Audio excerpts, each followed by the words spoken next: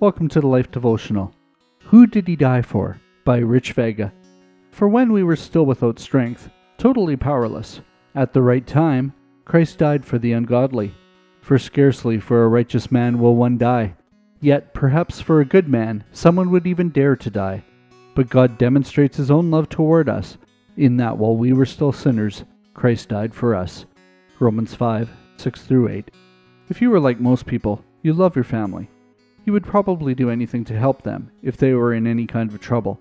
In fact, you would probably give up your own life for them. And you'd do the same for your best friends. Now I want you to think about something. To give up your life for someone would be admirable, noble, and brave, but very difficult. In fact, only love could manage the task.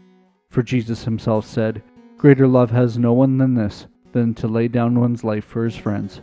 John 15:13. He came with one purpose. He came to die and give up His life for His lost sheep. Who were these lost sheep that He would give up so much for?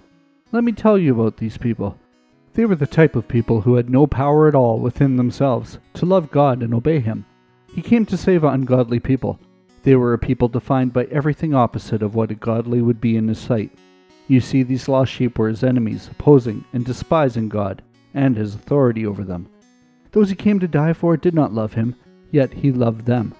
These people did not deserve God's favor, yet were shown great mercy.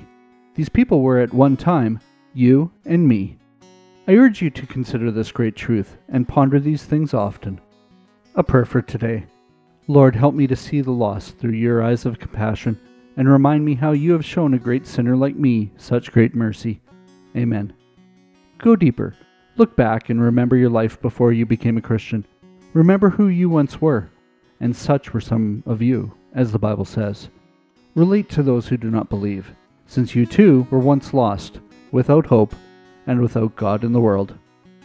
Can we pray for you today? Come see us at thelife.com/prayer.